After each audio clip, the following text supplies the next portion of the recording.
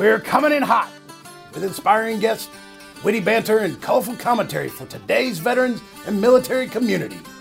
This is the Tango Alpha Lima podcast. They call me crazy cause I'm facing all my giants. They try to scare me into thinking I can fight it. They tell me I should never even think of trying. But that's just me, I'm gonna live out in defiance. Oh, alphas. I'm so in love with that guy that I see in the mirror every day. I'm just brushing my teeth going, God, people get to look at you. But it gets to be old, and I want some love in my life, and I want to join the auxiliary. So if there is a veteran lady out there who wants to also look and admire this face as one of their favorite things on earth, then I invite you to reach out to me today. Someone who is in love in the military, or as a military spouse, is Ashley Goodenmuth. You know her from Tango Alpha Lima, but probably you know her from every social media site that exists because she dominates them all. When you're not dominating all this, when you're not dominating all the socials and loving on your fans, how is Valentine's Day as a military spouse? Valentine's Day doesn't exist for military spouse, Jeff. That's what you'll learn when you find your new love. I have had lots of times where my husband's just been away, you know, he's been deployed while over Valentine's Day. He's just had like a conference that came up, which sounds super shady. Like, sorry, got to go to this conference, this one-day conference. It's just on Valentine's Day. I think he's got a secret family, but I'm not going to worry about it because, you know, retirement soon. What kind of lady are you looking for? What are your needs? Should I accelerate my cancellation? Yeah. I'm a man of simple needs. I require two things. Above average looks. She doesn't have to be above average looks. Okay. And below average self-esteem. So she doesn't know about the above average looks. I think that's the perfect match for me. Do you need her to do anything weird, like spray Lotrimin on your feet or anything like that, or just... Oh my God, if she even looks at my feet, we're getting divorced. I hate feet. I don't like people who She can't like look feet. at your feet. She can. No. She cannot have feet, and she can't look at your feet. Oh my goodness, feet. I'm annoyed that we have a measurement that uses the word feet. Oh, maybe you could go metric. No, I'm an American. There's Are one you? thing I love on Valentine's Day. It's America. That's who we're all in love with this Valentine's Day. America. What are you getting America for Valentine's Day, Jeff? I'm taking her out for a sweet steak dinner at Applebee's. And then you'll eat it for America? I'll eat it for America. Yeah, I'll get the baked potato, and I'll take a little bit of it home, you know, because that's what she likes. She likes just a little bit of leftovers. Yeah. I'm actually touched right now. Don't do that on the air. The prospect of love, it's out there, I'm sure. Maybe. I mean, I know love exists. I've seen it. Love exists. For God's sakes, Jeff, though, your standards are too high. You need to find somebody that will put up with you for a few months, and then it's just too much of a pain to leave. That's all love is. That's all love is. Love is that wonderful convenience that you split the bills with, and you live a better life because you're combining income. That's my husband has been in the military for a long time and is good with money. I am a stand-up comedian that spends a lot of time in dumpsters and spends most of her money on like pop rocks. So I am not a good financial investment. In case anyone out there is looking to marry me, my husband's 20 years older. At some point, you know, it might happen again. But you gotta really be sure, you know, ask those hard questions. What are your values? How do you want to spend an evening? You know, these are the things that you should be talking to about. What's your favorite pop rock flavor? Green. Okay. Yeah. Pop rocks are to the military spouse what crayons are to the Marines. No, they love them so much. Balanced breakfast. There you go. All right. As much as we love our banter because we're adorable, we do have a show to do, and Holly's going to get twitchy real soon if we don't move on. That's super producer Holly, who America loves. All right, so this first one you're going to talk about our love of America a little bit, or our love of veterans. Is that like the hoorah? It's love of veterans. Veterans just go. All right, let's talk about this. The Legion lines out priorities for the 118th Congress. By the American Legion. This article, funding, oversight, and fulfillment of the landmark Hiring Our Promise to Address Comprehensive Toxics, or the PACT Act, and heightened attention and access to mental health care for veterans are among the legislative priorities the American Legion is presenting to Congress during the Washington Conference, February 26th through March 1st. The PACT Act, signed into law last August, accomplished one of the American Legion's highest agenda items for 2022.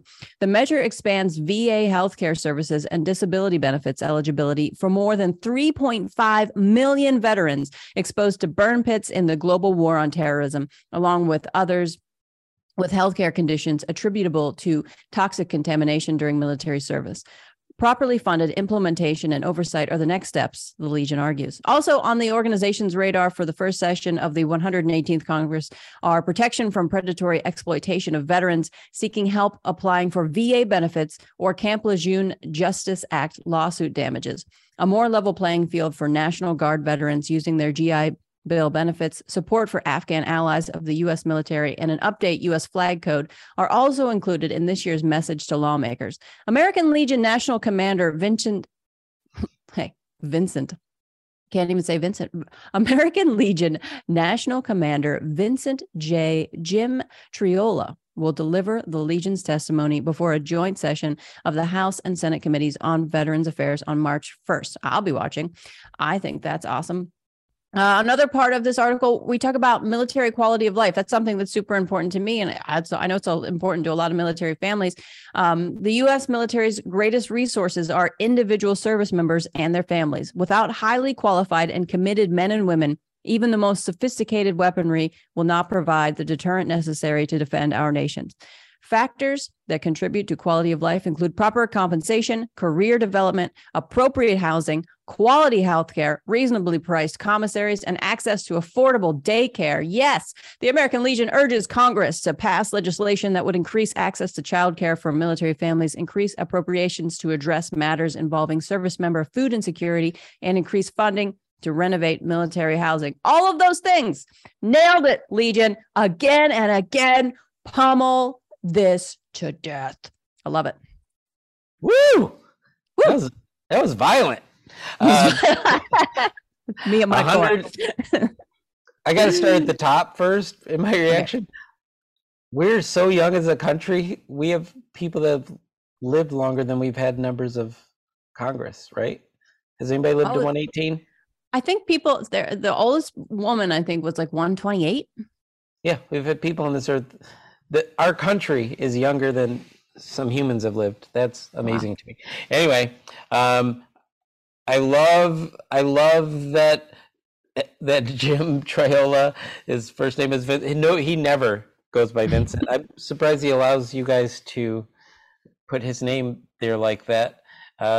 He's a good guy. He watches or listens to this show. I know that because when I met him, he asked me how my health was because he'd been following on the program.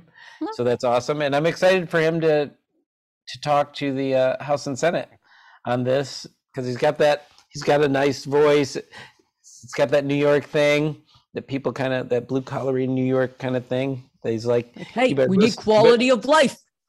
Yeah, he's like, you better listen to me. I'm America. I'm just speaking for America. I am. Look. This is America. So, and to your thing, we've talked about it before, and I know that it's not just a passion of yours, and you're not just out there saying this is a problem, this is a problem. You're actively trying to be part of the solution, which I think is great. Which that's why I voted for you in that contest. Unfortunately, this will air too late. Oh, the Military Spouse of the Year Awards. Well, it all culminates in May. So hopefully they can vote again with your vote. Yes, they will be able to vote again in May. Yeah. I know. You could be the Military Spouse of the Year. I know, right? How will my husband ever win an argument again? He hasn't yet, but how will he win one in the future if I'm just like, he's like, Ashley, I don't really like what you did there. And I'm like, why don't you go find a better spouse? No, you point to your Just- your cert. Yeah, just ask the cert what kind of wife I am. That's So right. I do love that that's a priority. I do love some of, if you go through the article again, if you read the whole article out there, alphas, you'll see there's things that go along with things in the Legion culture, the Be the One culture. They're really focusing in on veteran suicide in a real way, not just talking about it, talking about investing in alternative treatments. They're talking about investing in the network that's available for people. And you can read all of that later if you go to legion.org/legislative. There's more info there. That wasn't from me. I'm not that smart. That was from super producer Holly. She's on top of all of these things and throws it down on my shoulders, and I have to. Like Atlas. I'm glad you're Go here, actually. forward.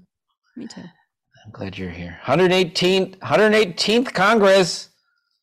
We're watching. Get it right. That's right. You know what? We're gonna go away from Congress for a second. And I appreciate you have a very pleasant reading voice. I don't know if you moonlight. Wait, you can't moonlight from comedy because it's always at night. If you have a daylight job, you should do some books on tape. I do. I am a trained voiceover actor. Okay. Yeah. If you need a voiceover actor, there's Ashley Gutermuth right Ashley. there. There you go. Thank you. All right. Hear my reel on ashleygutermuth.com. Ooh. Hello. That's going to be my ringtone, is whatever's on your reel. You should do it. That would be interesting. All right. We're going to move on to other topics. Today, we'll be joined by Jeffrey Brodeur, who has experience developing chemical, biological, radiological, nuclear, or if you just want to say CBRN, strategy, plans, and training programs. Jeffrey is an internationally recognized CBRN expert and has led survey teams in combat zones to support Department of State programs. We're going to be right back with Jeffrey Brodeur right after the break. By pulling out your cell phone and simply typing www.legion.org/action, you have at your fingertips our legislative priorities. With one press of a button, you can let your congressmen and your senators know what the American Legion wants to pass. And you can do it every single day. The power is in our hands. You just have to take the opportunity to use it. All right, Alphas, we are back, and things are going to get chemically up in here. We have an expert in things that I can't pronounce, so we're going to let Jeffrey Brodeur do that today. And welcome to the Tango Alpha Lima experience, sir. Thank you very much. Happy to be here. Thanks for inviting me. What is that you're wearing? Well, the first time on this show, and so I previewed like a good ranger. I had to do a reconnaissance of the objective. I saw that poncho liner in the background and decided my sport coat would not cut it. So I just had to go a little tactical on you. I'm a little old ranger, but I'm still a ranger. All right. I love it when people represent. There you go. There you go. All right, sir. You see Ashley up there. She's the mean Hi, one. Ashley. She's the mean one. I will come back with the lighter fare, but we're going to start out with the tough journalist, Ashley Gutermuth. Tough journalist, Ashley Gutermuth. All right, Jeff, please. What is I can't even pronounce it. Presumptive identification, and why is it important? So I deal in the world of chemical, biological, radiological, nuclear warfare. Some people call it weapons of mass destruction. I'm happy to find a captive audience to talk about, because you're very rare, trust me. In the case of chemical warfare or chemistry, when I send that sample to a laboratory and all the scientists and PhDs do their tests, they can come back and they certify on a piece of paper and they say, this is what it is. It is sarin nerve agent, right? any tests done before that laboratory and the certified and credentialed skill sets and laboratories say that it's Seronerve agent is some technician like me that's out in the world with a piece of equipment. And the science that I have is so exact. I am 99.9% sure it's presumptive. It is what it is. It is Seronerve agent. That's called presumptive identification. So presumptive is, I can't certify it. It's not admissible in a case of law and in a court of law, but I'm pretty sure that's what it is. That's important because it informs my tactical decisions on how I do my survey. That's different from detection, which tells me it's nerve agent. I don't know what kind it is, but it is nerve agent. And there are a variety of nerve agents out there. And chemical warfare agents come in a huge variety. Remember, chemical warfare agents were born out of military action, World War I, right? So we have choking agents, we have blood agents, we have persistent agents. Think of the consistency of oatmeal that sticks on the ground and doesn't go away for sometimes a really long time. And we have non-persistent agents that are generally a respiratory hazard and can dissipate in minutes. All of those have a very specific task and purpose for the battleground. Presumptive ID is important for somebody like me. That allows me to go up onto a facility or to an objective, and if I test the sample and I know that it's Seronerve agent, that informs how I adjust my personal protective equipment, how I decontaminate it, how I advise on medical therapy and casualty management.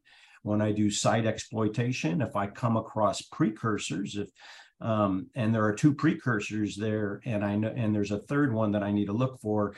Presumptive ID or Raman spectroscopy gives me the information that I need in order to do my job. So flip back 10 or 15 years ago, I would have had to put something in a bottle, put it in an envelope, send it to a field lab that normally has a backlog of about 90 days. Then I go back to the facility. Well, chemistry is chemistry. Some of it gets dirty, some of it evaporates. It's just not there.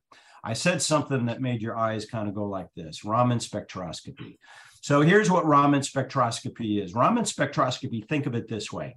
We have a molecule which is 3 or more elements, and they're bound together by sharing an electron. So that's a covalent bond.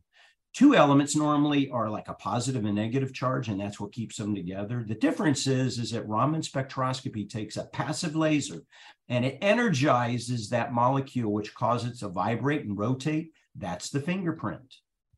It captures the fingerprint and compares it to a digital library and tells me exactly what it is. Presumptive ID, 99.1%. If I have an ionic bond, the energy of the passive laser will cause those elements to break away. It's just enough because they're not held together very strongly. They break away and then they're just elements, right?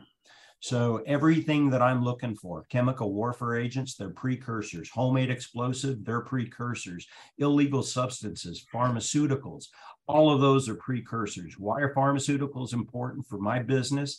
2012 in October, in a Moscow theater, it's documented the Russians introduced fentanyl into a hostage rescue crisis. They didn't get the chemistry just right. Everybody ended up dying. Unfortunately, the doctors didn't know what they were exposed to. But if I go to a hospital and I go to the pharmacy, I go to that back wall that's for the anesthesiologist, everything in there incapacitates, just like what a chemical warfare agent was designed to do. That's a dual purpose agent. I can now employ that pharmaceutical in a novel way. Wow. I wonder if I can get college credit. That was a lot of information that that's out of my wheelhouse. So it's all new to me. I'm still processing some of it. If the backpack part leads me to wonder tactically if somebody there who doesn't have your level of expertise has it been made accessible for ground troops? Oh, absolutely, and it is. It's available. So it's being fielded our device is being fielded. Rigaku analytical device is being fielded in the dismounted reconnaissance sets, kits, and outfits. And is there a lot of training that is involved in this, or could these things be deployed pretty quickly? Honestly, the beauty of the science and the engineering that went into this device is you literally will press a button 3 times, right? Wow. It's basically arm the laser, interrogate the sample, and a report is generated in 45 seconds. 45 seconds. Now, here's a beauty about Raman spectroscopy, and that is that my sample can be in an enclosed vial.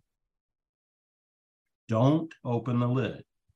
You don't need to, right? Because that passive laser goes through transparent, translucent containers. I'm not measuring the vapor pressure or the boiling point or anything like that. I'm not doing traditional chemistry. I'm introducing a passive laser, and the instrument is reading the response to that passive laser.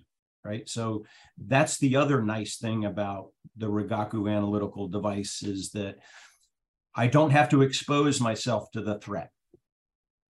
Right. I can keep the container closed if I need to. When I respond to an incident, it's always mass chaos. So nothing is ever sealed. There's always a respiratory hazard out there.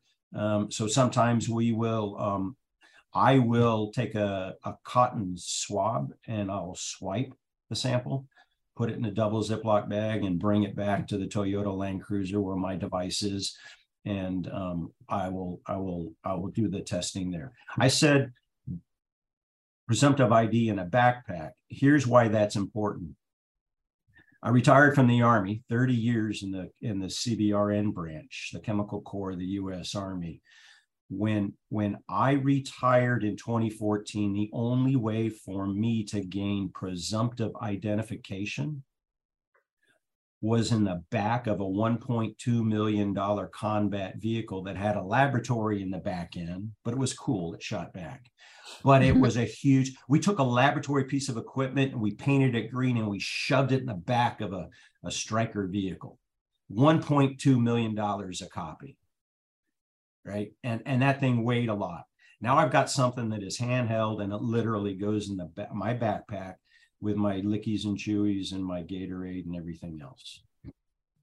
And so it's available it's amazing, right? So I can bring my instrument to the objective, whether that's on the 15th floor or a hole in the ground. I don't have to drive a combat vehicle in there. It's me. It's not a crew of 4 people. So the cost efficiencies are incredible, and I receive the same level of presumptive ID.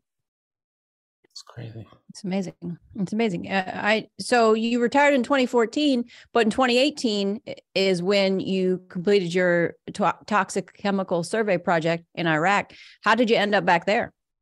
I had a very, very good friend in December of 2017 who called me up as I'm walking through a grocery store. And he said, "Jeff, how'd you like to go back to Iraq, this time as a civilian, not a soldier?" I said, "I thought you'd never ask. When am I leaving?" At the time, I don't know if you remember, but in October 2017, the Australian government detained an ISIS member on an aircraft who tried to employ an improvised chemical device on an airplane while in flight. Wow. So you have contained space, only so many oxygen molecules. It could have been disastrous. We found the same sort of device in Iraq, and a number of private industry companies had contracts with the United Nations to demine all of the minefields that were left behind from 20, 30 years worth of combat against a number of opposing forces. This time it was with ISIS. And so the explosive ordnance disposal technicians did not have the skill set to recognize, mitigate, or respond to a chemical threat. So they sent me out west to receive my classified briefing. I went back to Iraq, and I was able to provide some techniques to EOD technicians on how to, first of all, understand what they're looking for, how to mitigate it if they ever come across it. After 2 weeks, I called back and I said, my job is done. They said, Jeff, we still have more money. Go find stuff. I said, what does stuff mean? They go, well, what you do best, CBRN. I said, okay. I said, do you have any leads? Do you have a target list? They said, no. So, having been to Iraq a couple of times, I called up my friends at Babylon University. Academics are the most amazing human beings in the world. They don't necessarily lie on a party side. They're not loyal to necessarily an ideology. They just love their country. Almost all of them with terminal degrees, PhDs or doctor of management or something, educated in Western Europe or the United States or both. So they knew what right looked like, and they were trying to get their country back on track. And I'm out trying to find the stuff. And so my good friend said, absolutely. We sat down at a hotel. I told him what I needed to do. He said, you've got an interview tomorrow at 2:00 up in Mosul, which is in northern Iraq. And so I spent 3 tours, almost exclusively focused in the Mosul area, and a little bit far west as a private citizen in a private contract. And so I had my common sense and my experience as a soldier to sort of guide where I went and where I didn't go. Bottom line is, what I think I discovered was that in the pursuit of improvised explosive devices, ISIS went through Mosul University. And when I say the term Mosul University, think of it as just like me saying the University of Texas system. It is not a university. It's an overarching term for about 16 universities. You have the undergrad, the nursing school, the medical school, the pharmacy school, the vets, 16 of them, right? All different disciplines, 210 chemistry laboratories, all of them ransacked because ISIS was harvesting chemicals in the pursuit of homemade explosives and improvised explosive devices. And so what they didn't use in the chemistry lab, they just trashed the place, and it was a mess. And so it was one place where I relearned a lesson. I didn't relearn, I remembered a lesson. Those are the right terms. I remembered when you do a toxic chemical survey and you see a puddle on the floor, never assume it's water. Don't lick it. Nope. No, it'll burn the souls right off, right? And so it's probably an acid, a strong base, something flammable. You don't assume it's water unless you test it and that it's water. So 210 chemistry laboratories, a central chemical storage facility, co-ops with fertilizer, all of those completely ransacked. And it was my impression, my observation, that ISIS didn't want anybody using that facility afterwards. So they just trashed it. They just poured stuff. They broke bottles. They threw them outside. They set stuff on fire and just kind of destroyed it for anybody else to kind of follow up and go in and use. And then what they traditionally would do is ISIS would occupy a residential neighborhood. And I went up and we did a survey on one. So a residential neighborhood where they don't have side yards. We would call them townhomes, right? So they're side to side. Each one of the townhomes share a side. And they're 2 stories. And so house number 1 as an example would be station number 1 of putting together the IED. House number 5 would be the final step. And they would blow the side out of the house so they didn't have to go out the front door, and in the other front door, they could just walk through the hole, and they did all of the assembly in the kitchen, okay? That's where you do chemistry, is in the kitchen. It's got the counter space, it's got your plumbing, it's got everything that you need. And then station number 5, they put a fuse through it in the back of the truck, and they made for distribution across the country. So at the end of my last tour, our mission matured to the point where we would respond when the Iraqi army displaced ISIS. We would go to the home or to the facility. We do a toxic chem survey before the family made supper, because they had been displaced for 3, sometimes 4 years. They were excited to go back home. The first thing they wanted to do was break bread, and then they'll clean up the mess that is inside there.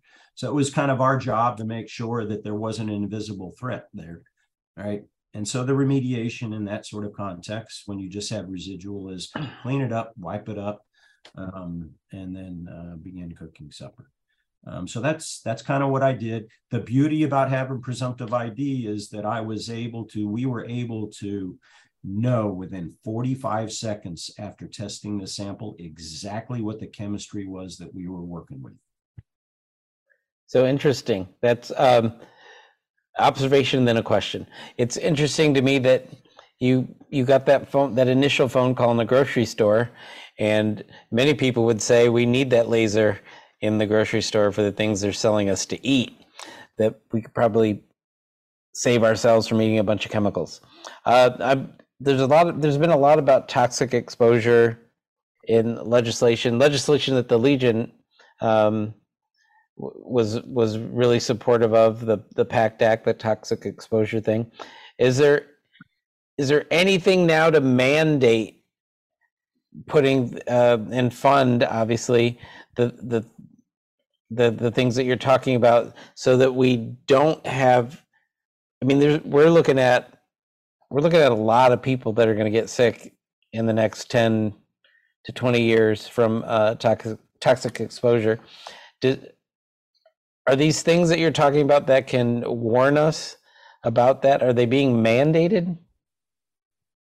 So the technology that I'm talking about applies to liquids, solids, and powders. In the case of, I think you're referring to burn pits. I mean, that's a respiratory hazard. Okay. And many of those respiratory hazards are actually solids kind of floating through the air, right? And then we breathe that in, and then it does crazy stuff to our system.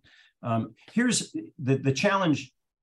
I believe in your cause, and I pat you on the back for the cause, but here's the challenge with the way I see it. The desert of Iraq, it is a very, very dirty place to live. Okay. Remember, we took almost all of our gunshot wounds and we sent that casualty to Germany, because we had so many drug-resistant bacteria just in nature, because the Iraqis were able to self-medicate. You can buy anything at the pharmacy in Iraq. Anything.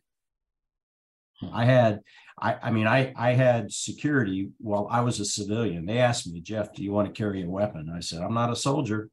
If I hit somebody with a bullet, I'm going to jail in Iraq, and I don't have a lawyer, and I'm not into that. I mean, somebody needs to protect me. And now if the bodyguard goes down, I'm happy to pick up the weapon and continue the fight, but I'm not shooting the first round. There's no way. But all of them were hulking human beings, sculptured with muscle. And most of them, did their weekly run to get steroids at the pharmacies. You can get just about anything you want at the pharmacy. I'm telling you. Yeah. So they would do their workout, and when they were resting in between sets, they'd smoke a cigarette, and then I'm going, how are you doing this? I mean, they're like, oh wow, they're all juiced. I've got juice. Anyway, so my only point is, the desert is a very dirty place. There's anthrax that's naturally occurring because of the livestock that roam it. There's bacteria that's drug resistant. If you took a sample of what's in the desert and just became situationally aware of what we're exposed to, Disclude the burn pits, okay? Mhm. Just everything that is natural that is there. And say, you're going to go fight, you're going to live there, and you're going to breathe all this stuff in after all the vaccines that we take to protect you before you go there. And then you're going to come back. People are going to get sick. When you take anywhere between a million and however many million of soldiers, sailor, airmen, Marines that rotated in and out of Iraqi freedom over the number of years, people have pre-existing health conditions they don't know about. People are vulnerable. The numbers just challenge us.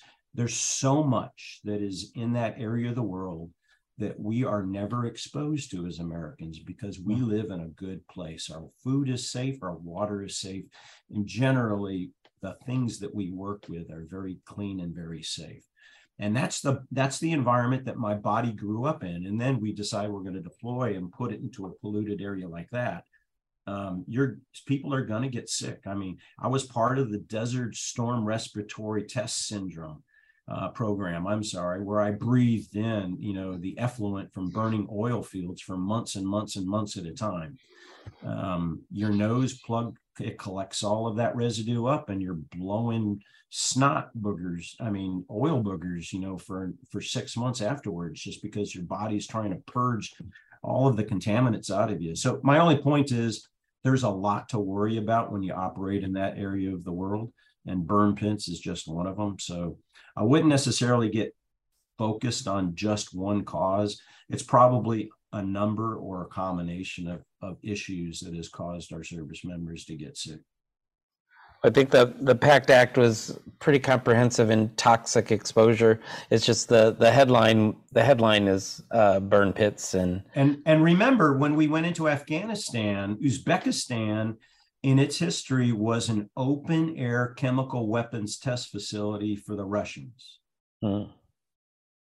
So it's not like that stuff completely goes away, right? And we deployed right into it because we needed a lily pad to go into Afghanistan. But my only point is, when you go into other places of the world, sometimes it's polluted. Gotcha. There's definitely a lot going on. Jiminy crickets. So when you went and did all this in Iraq, now, did you go in MOPP gear? Were you afraid to touch things? Like you're specifically going to seek out these chemicals, biological, radiological, nuclear weapons, or at least particulates. That's like asking an infantry person who goes to basic AIT Ranger School, trains for 5 years, and says, "I'm going to force you to go deploy." It's game day for us. That's what we train to do. We're not pretending to do it anymore, right? We're not fairy dusting anything, not simulating anything. No, I spent 30 years as a CBRN gag warrior, and I had another opportunity to actually do it. In fact, I would submit to you that the team that I was on is one of the few teams in the world that went in a combat or post-combat environment and conducted what is traditionally a military task, right? Because the instruments for chemical, biological, radiological, nuclear warfare were either in the laboratory or Department of Defense had a monopoly on it. But because we have companies like Rigaku and Raman Spectroscopy that fits in my backpack, I'm able now to issue that to train civilians to augment what military forces need. And what we were trying to do is give them a non-kinetic threat overlay of the battlefield that they were not interested in, because it wasn't part of the maneuver counter-maneuver fight, right? It was everything around them. So they knew exactly what I knew. If you have to go fight in Mosul, there's 210 chemistry laboratories, right? Don't step in the puddle. Don't step in the puddle. Don't step in the puddle. But so, now we're able to do that. There are a number of people in the world that read about chemical warfare agents. They train, but they've never gone into a combat environment and actually faced it. So no, to answer your question, I was enthusiastic. I was sort of in a pleasant state of paranoia because I was happy to do, but I knew what the threat was. And I'd read and practiced and trained. And now I had this device that I was able to do what a field lab could do. And now I could make split-second decisions on what I needed to do. I'll tell you, I did my surveys a little bit differently, and I don't recommend that anybody does this, but I did it and it served me well. What I learned as a civilian doing toxic chemical survey is my number one sensor is the six inches between my ears. It's everything that I learned, everything that I trained.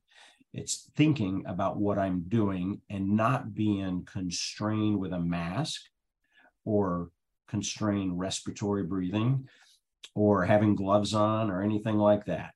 My second best sensor was my nose.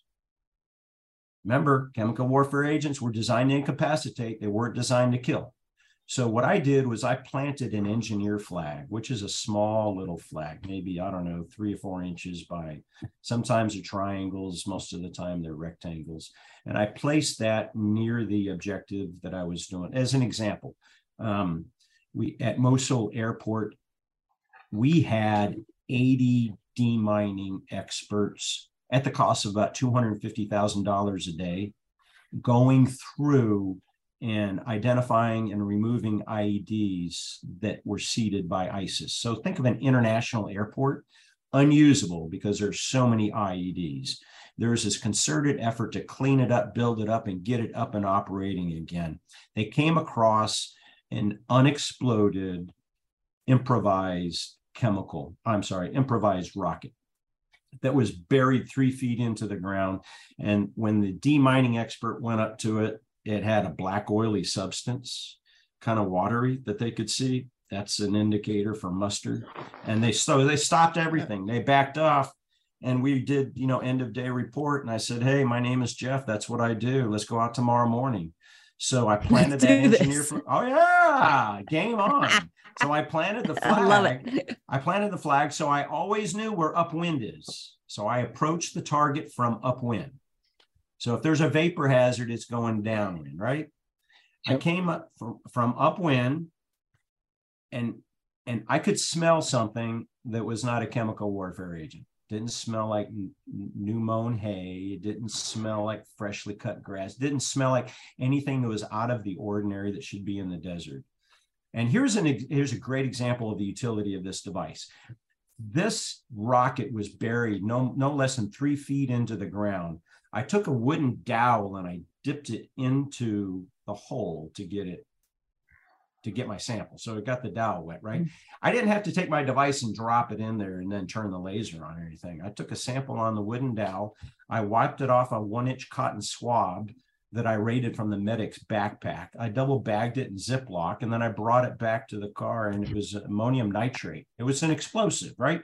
And so 80 people were hovering over Jeff. And all of these 80 people, the most brave, gun-ho, barrel-chested, beady-eyed warriors I've ever worked with.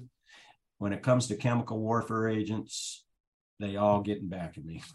I mean, look at what they don't understand. What you don't understand. They don't get it. And so I ran it. I ran the test, 45 seconds. I said, gentlemen, it's not mustard. They're like, what is it? I said, ammonium nitrate. And they were like, yeah. So game back on. They were able to take that $250,000 contract every day and put it back into motion, not lose money, not lose time. I had a gentleman came up to me and told me, he said, I know you would take offense to it, so I'm not going to do it, but I had horrible dreams about body parts coming out of my forehead last night. And I want to kiss you right now, but I'm not going to. Thank you very much. And they all went back to work. So that's an example of the device and how we used it. Another story, we did come across an improvised mortar device, a mortar round at that same facility. So think of, it looked like it was 3D modeled, the mortar body, because it was plastic. And, most mortar rounds, they'll have a head, a body assembly, and then sort of the back end of it where the firing pin is, and you launch it and it projects it and then it blows up. Well, this is not a smart munition, but it was the design was break up on impact. Well, it didn't break up on impact, and it was just kind of laying there. So that was the utility. We were able to put a $250,000 contract a day back into play because in 45 seconds I had a report. Now, here's a beautiful thing about the device that Rigaku has devised. Not only does it give me the report, it gives me what we call spectra. Spectra, think of your EKG. You've got the squiggly lines on a piece of paper. They go from left to right. And normally it's your heart rate and some other things. Only this is, you have a number of lines, and they're detailing the response of that molecule to the passive laser. So I'm able to take that digital spectra. If I don't have in my digital library, I'm able to send that to reach back to somebody in a laboratory with a larger library than 12 or 15,000, and then they can presumptive ID it for me, and it's that quick. So at the end of the day, if you have spectra and you're able to push that back to reach back, you really don't have any unknowns. You just have something that is not in your library at the moment. All right. Both of you look like you're taking notes. You're either looking at your. I am. I looked up Rigaku, and I was like, it's based in Massachusetts, and I was like, all right, how much does this thing cost? Do I need one? We have to. We have to kind of keep up.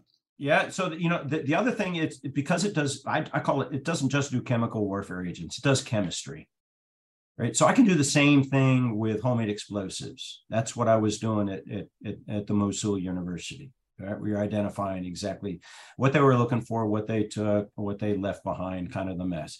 The same thing is good for pharmacology. So because a pill laced with fentanyl is a solid powder or a liquid, I'm able to approach the same approach it the same way with a Rigaku device. And yes, with just a few constraints in terms of concentration or parts per million. If there's fentanyl in that pharmacy, Rigaku analytical devices can find it and presumptive ID.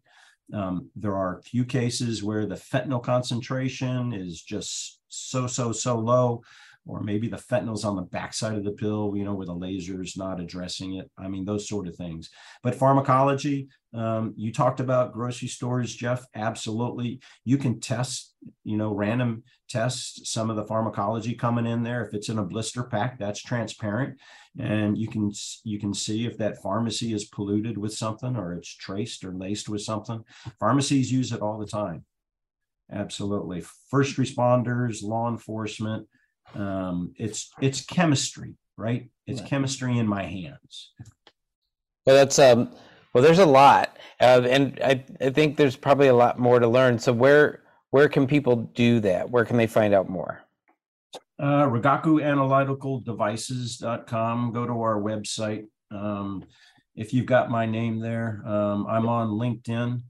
Find me on LinkedIn. And you'll find the right links to get you to Rigaku Analytical Devices. In terms of comparison, the device is a lot less expensive than that $1.2 million combat vehicle that I had. Right? So the prices really come down a lot. You have the same or better technology, and you can actually carry it. I mean, the experts at Rigaku will give you a price quote for each one. But when you think about what you're able to do with the device, lives saved, and the quick manner in which you can do a survey, it's absolutely incredible. That's outstanding. Thank you so much for downloading all of that to me. I'm gonna put my central brain housing group to work and try to figure some of this out, because again, this is another topic where it's frightening to think about the stuff that's out there. Do we have any more time? Can I tell you one more story? Super. Yep. How much time do we have? 50 minutes. 5 minutes. Great. I got it. Remember when you were on airborne status and you had a plane full of pay hurts? You know, okay. So in the Army, if you're on airborne status, you have to do one jump every 3 months in order to maintain proficiency. And I think back in the day, I was getting like $100 a month, which is not a lot of money until you don't get it that month. And then it's like, where's my $100, right? Right. So you had to do that for 3 months, and weather would get in the way, work would get in the way, staff would get in the work in the way. Sometimes you just, I don't want to be cold today. So you get to do it some other time. Anyway, when you're a pay hurt, when the Army says you're a pay hurt, you only have one more jump, or we're going to take away your $100 a month. At the end of every month, the Army used to take a plane full of paratroopers and load them up with pay hurts because they had to get the money, right? And your jump master, if you had a good jump master, it didn't matter what the wind was like on the drop zone. If he heard 5 to 10 knots, he turned around, or she turned around and said, 1 to 5 knots, stand in the door, you're going. Because if you get in the way of a pay hurt and they're $100 a month, there's something that's going to get broken. I'm just telling you. Anyway, okay, so 5 minutes. Ukraine presents an interesting environment. So Rigaku Analytical Devices, it's great at chemistry. So we have toxic industrial chemicals in Ukraine. Remember that nitric acid plant that got toasted with munitions? That's an incapacitant. It's a contact hazard. It's got a respiratory hazard. Raman spectroscopy works on this. Ukraine has a long history of manufacturing fertilizers. There's a lot of nitric acid all over. There's a couple of nuclear power plants, right? There's a lot of pharmacy. There's a lot of chemistry on the battlefield in Ukraine that hasn't been brought in, right? That we need to be able to survey and inform the troops of what they're doing and how they go about it. Now, here's one of the challenges, I think, with Ukraine, because I think it's one of the questions I always get asked. Do you think chemical weapons will be employed in Ukraine? And here's my point. My answer to that is, first of all, Ukraine presents what we call a hybrid threat that was really kind of maturing in Syria. What I mean by that is, if somebody employs chemical weapons in Ukraine, attribution is going to be nearly impossible, because to the best of my recollection, and I only read the newspaper, the combatants on the battlefield are the Ukrainians, the freedom fighters that they called in, every other Joe and Jane that wants a combat good time is flying over there and doing it. Couple of Americans I've read have been fighting in Ukraine. We have the Russian army. We have the mercenaries employed by Russia. We have prisoners from Russia. We have North Korea offered troops. Iran has supplied drones, and who else? So you have, how many people it's not Ukraine and Russia on the battlefield dueling it out. So if chemical weapons are employed, prove that I did it, and not one of the other 17 organizations that are playing, having a good time on this battlefield. If Russia does do it, here's what I would tell you. In World War I, we had about a 20% dud rate. In other words, the chemical munition did not deploy as designed. So it hit the ground, it broke, or it didn't break, but it didn't go boom. If the munitions are presented in Ukraine, and if they are weaponized munitions from whatever country, and I'm not suggesting one country or another, I'm just saying that it is likely filled that they were filled in the 80s or the 90s.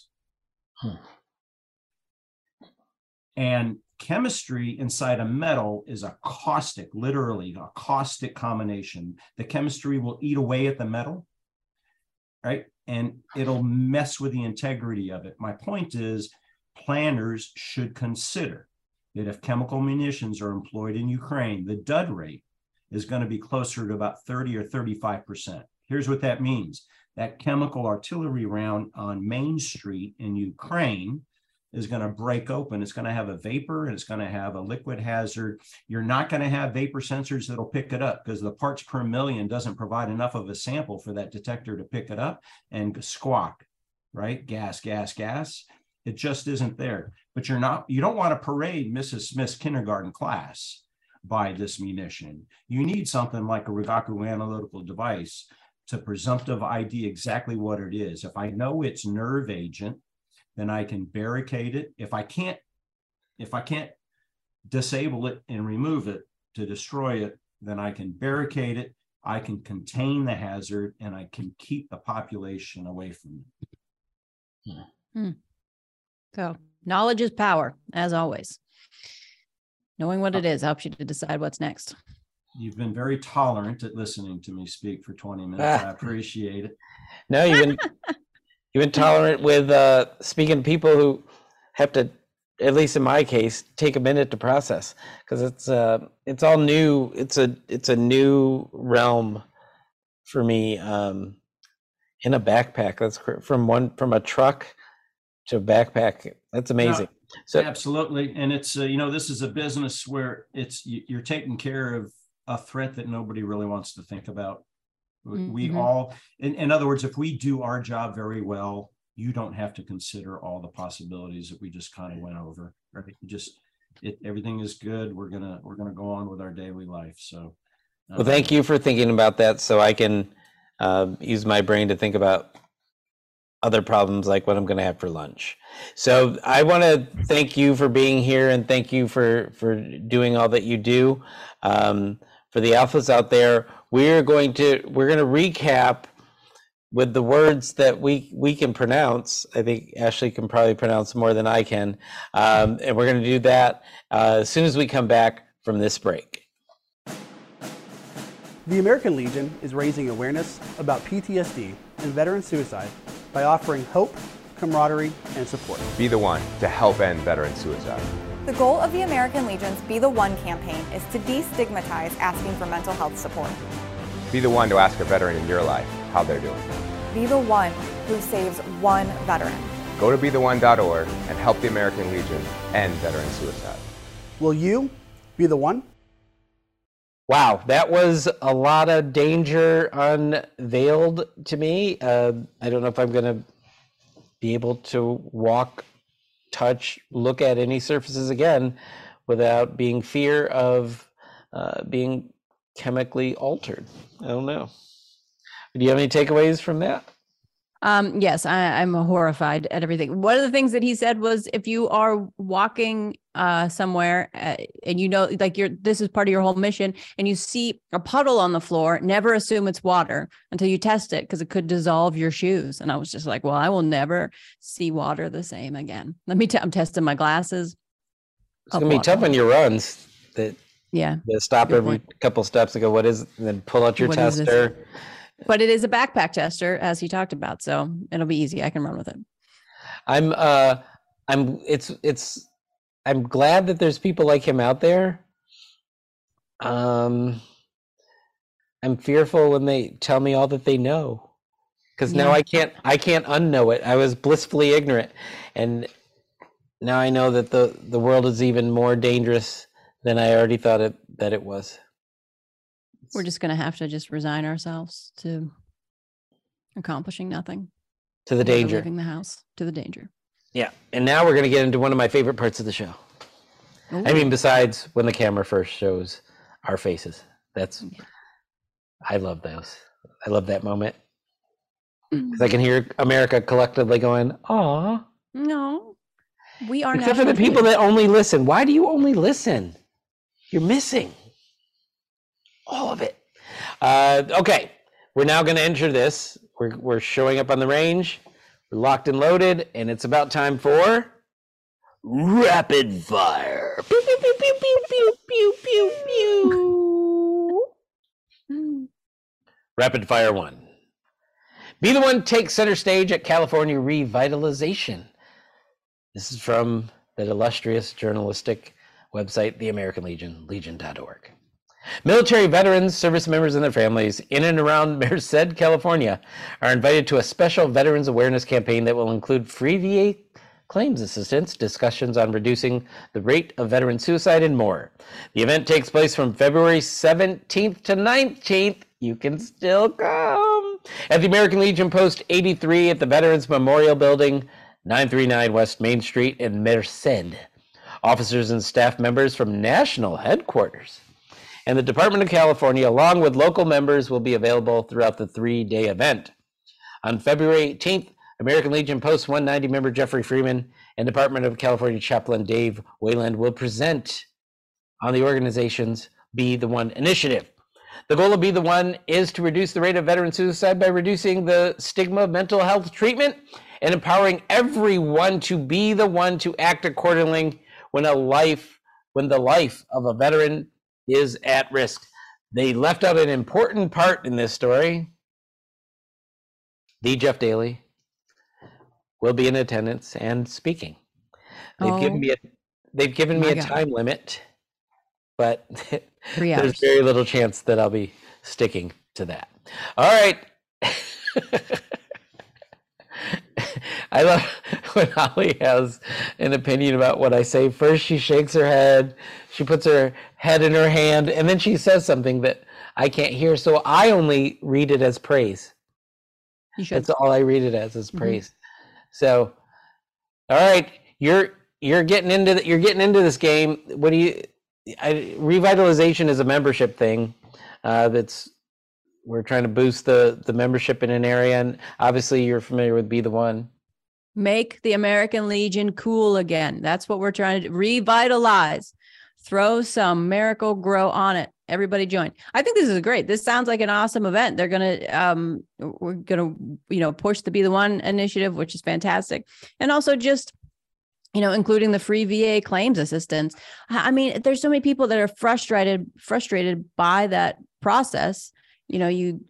How many things fall by the wayside because you're just like, I don't want to deal with it. I don't want to I have to make 400 phone calls to get somebody to care about my tinnitus that everybody has. It's true. I actually did put that stuff off for years because I applied for my own increase, not knowing that there's language you have to use. There's specific things they're looking for, which to me is weird because every human being is by definition different. But they have standard words that you have to use, and I got help and later on, and so I know the benefit. So go out there for the claims. Also, you can meet somebody who knows Ashley Gutermuth. So. Oh. How nice. I mean, she won't be there herself, but I know her. So you got that. All right. We're ready for, oh boy, alphas. If you've been around with us from the beginning, this story is going to resonate with you. We now may have a peek into the solvency of the scourge. Or is it It's Scourge, right? Yes, of the scourge that is Fort Hood. Rapid fire number pew pew 2. Pew pew pew. Military police commander at Fort Hood suspended. This is from ArmyTimes.com, reporting on their own. I love that, ArmyTimes.com. The Army has suspended the commander of Fort Hood's 89th Military Police Brigade. Officials announced the suspension of Colonel Ann Meredith at the Texas installation on Monday. Stripes.com previously reported. The suspension, here's where it gets weird to me. The suspension follows the October suspension of her husband, Colonel John Meredith, formerly Holly's curses in my way. Formerly in a command position with 1st Cavalry Division. Both suspensions were amid ongoing investigations. Officials said, a company that gets suspended together stays together. That's my takeaway. They never say why people are suspended. It's always a loss of confidence, right? But I would call this one probably just fraternization. Colonel to colonel fraternization. Married fraternization. I don't know what the deal is there, but that's interesting to have over a few months. But it would add up, right? In the bureaucracy, they're just like a few months later. You know what? Let's see what's going on here too. Yeah, it's just. I wonder if we'll ever know what this investigation. No, usually with officers, they get to resign and they don't get fired. And It's well, I think if you follow maybe some of the pages where they talk about, like, people will be like, well, I knew them, and then you get out all of these, like, the telephone game of what happened, and even then, you never know. I remember this one time. This is when I really learned that the things that people say on the internet, or even that they experience, are not at all accurate. I was involved in, it was like Christmas Eve. I was in an active shooter situation, a real one, at a mall. And somebody thought that somebody was shot. They screamed, he's got a gun. And then everybody started running and just running in all these different directions. So there's a whole big thing that happened in the middle there. But when I finally made it out to the car, I went on Twitter to see, like, does anybody know what's happening? The police were there in seconds. And there were tons of people that were like, I saw him. He had a gun. He did this. It was so scary. All these people are locked up. They're holding these people hostage. Turned into this big thing. And it turns out it was just somebody had bumped a table and some glass broke. And nobody saw any of that stuff.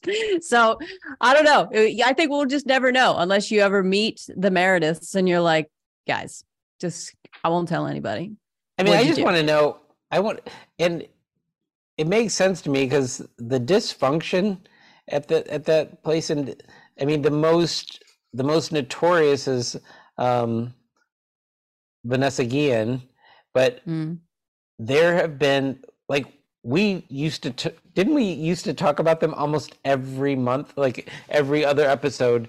I was like, this place is the base that just keeps on giving for us. And I said it back a couple of years ago. I mean, it's to the point where I think they should bulldoze the place down and start over. Yeah. They seem to have issue after issue. Why does that keep cropping up at that place? I don't know. It's terrible. It might be in this investigation. I mean, you never know. We'll never know. We'll never know. Well, we'll find out. All right. We can also, we can pray for a solution. Wait, what? We have rapid fire number pew pew pew 3. Think about praying for a solution. This is from legiontown.org. Yes, I'm still running, and I need your vote to become mayor of legiontown.org. Ford Chaplin's remembrance ceremony happened.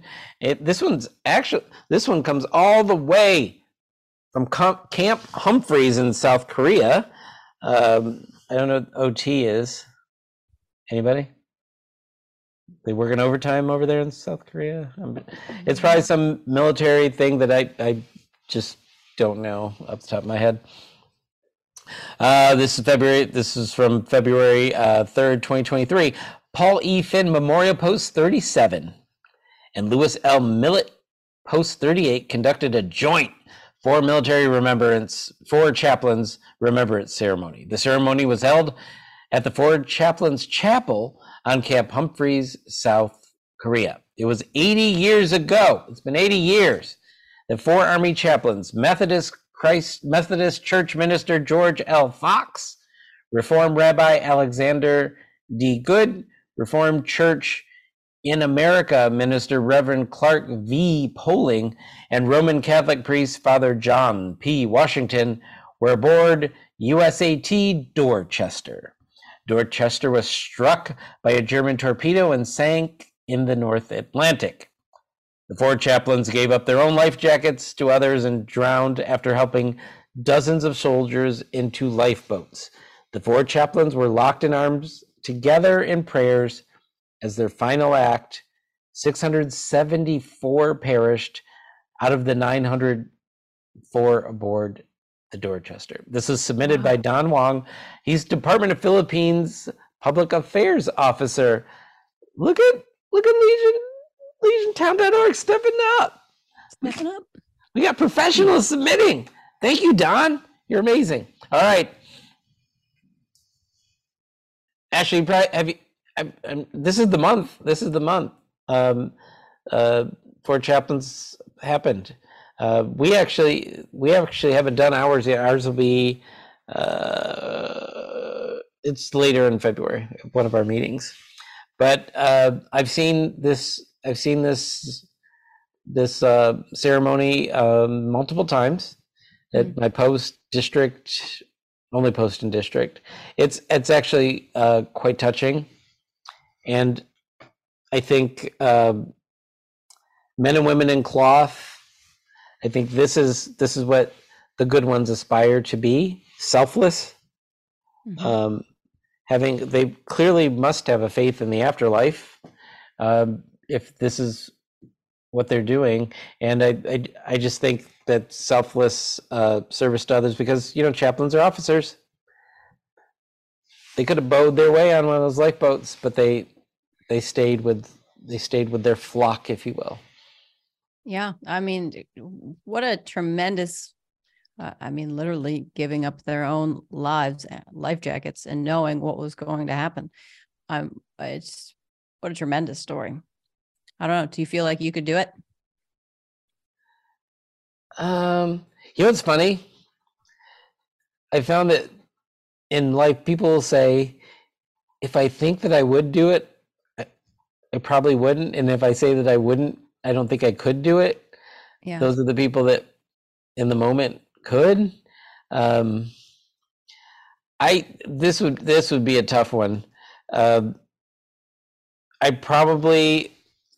would probably, in my inflated sense of self, think I don't need a lifeboat or a life jacket. I'll just get in the water, and contrary to stereotype, I can swim. I will get there. I will get to safety on my own. Yeah, I would think like that in the moment. Yep, I can see that. Yeah, because I think I'll let you other people who need those things. Now I do think that. I hope that I would. Let's put it that way. Yeah. I have a bit of a hero's complex. I've always had one. I remember hoping that my school would burn down when I was in second grade so that I could pull a vine from a tree that was outside the window and then grab my teacher and put her on a chair so she was comfortable and then swing her outside of the burning building to safety. And that's where it all started. I feel like we need to unpack several things about that story. You don't have candles or matches or anything near you right now, do you? Not right now. No. Okay, good. And I never started the fire, but you know what? If I had thought about it at the time, dang it, Jeff, where were you when I was in second grade? We don't want to talk about that. All right. We are going to move towards the end of the show. Do you have any shout outs for anyone? I have no shout outs except to Mr. Jeff Daly of the Michigan Dailies. Of the Michigan Dailies. Hey, I'll shout you out back. I kind of want to shout out, which we're going to talk about him at another time, but I have been fortunate the last couple of months to keep running into former guests, and Holly's over there saying Bobby, and the way that they say Bobby, who's out of the Newport, I think he's Newport, the Newport Post, and he's Iron Riders reenactor, and he actually rides those bikes from the Buffalo Soldiers. And then Trina Clayu I ran into a little bit ago. So I keep running into former guests, and it's awesome to meet them in real life for the first time. It, just like you probably have with I witnessed it. People who have met you for the first time after you're being in their TikTok, Instagram, LinkedIn, Facebook. You had to pick them up after they swooned. They passed out. We had to give them some honey. Maybe a Coke. Honey. You give them some honey? Yeah, the sugar helps their, emotions get back into check. But who comes up with honey in an emergency? Hey, anybody got any honey? We have so many. You don't keep a pocket full of honey just in case people swoon? All right. I mean, that's a different story. I may call. Never mind. Pocket full of honey. That's going to be our band name. Never mind. All right. Why don't you take us home, please? Hey, everybody. Don't forget to subscribe to the Tango Alpha Lima podcast on YouTube, Apple Podcasts, Spotify, or wherever you consume podcasts. Please leave us a review and give us a big old 5-star rating, or I will haunt you in your dreams so the world knows how much you love us. If you have a guest recommendation, go to legion.org/Tango Alpha Lima and click on the Suggest a Guest link. We want to talk to your friends, your family, your loved ones, your enemies, and bring them to us.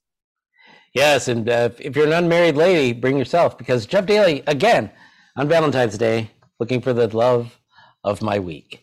And I would be happy to dedicate my week to you so that I can join our auxiliary, and then we can we can stay married for the tax breaks and that kind of thing. But alphas, I hope you find love or enjoy the love that you already have. Please love the one you're with. Don't be a statistic. And we are going to see you again soon, because I don't know about you, but I'm ready to declare season 4, episode 146, mission complete.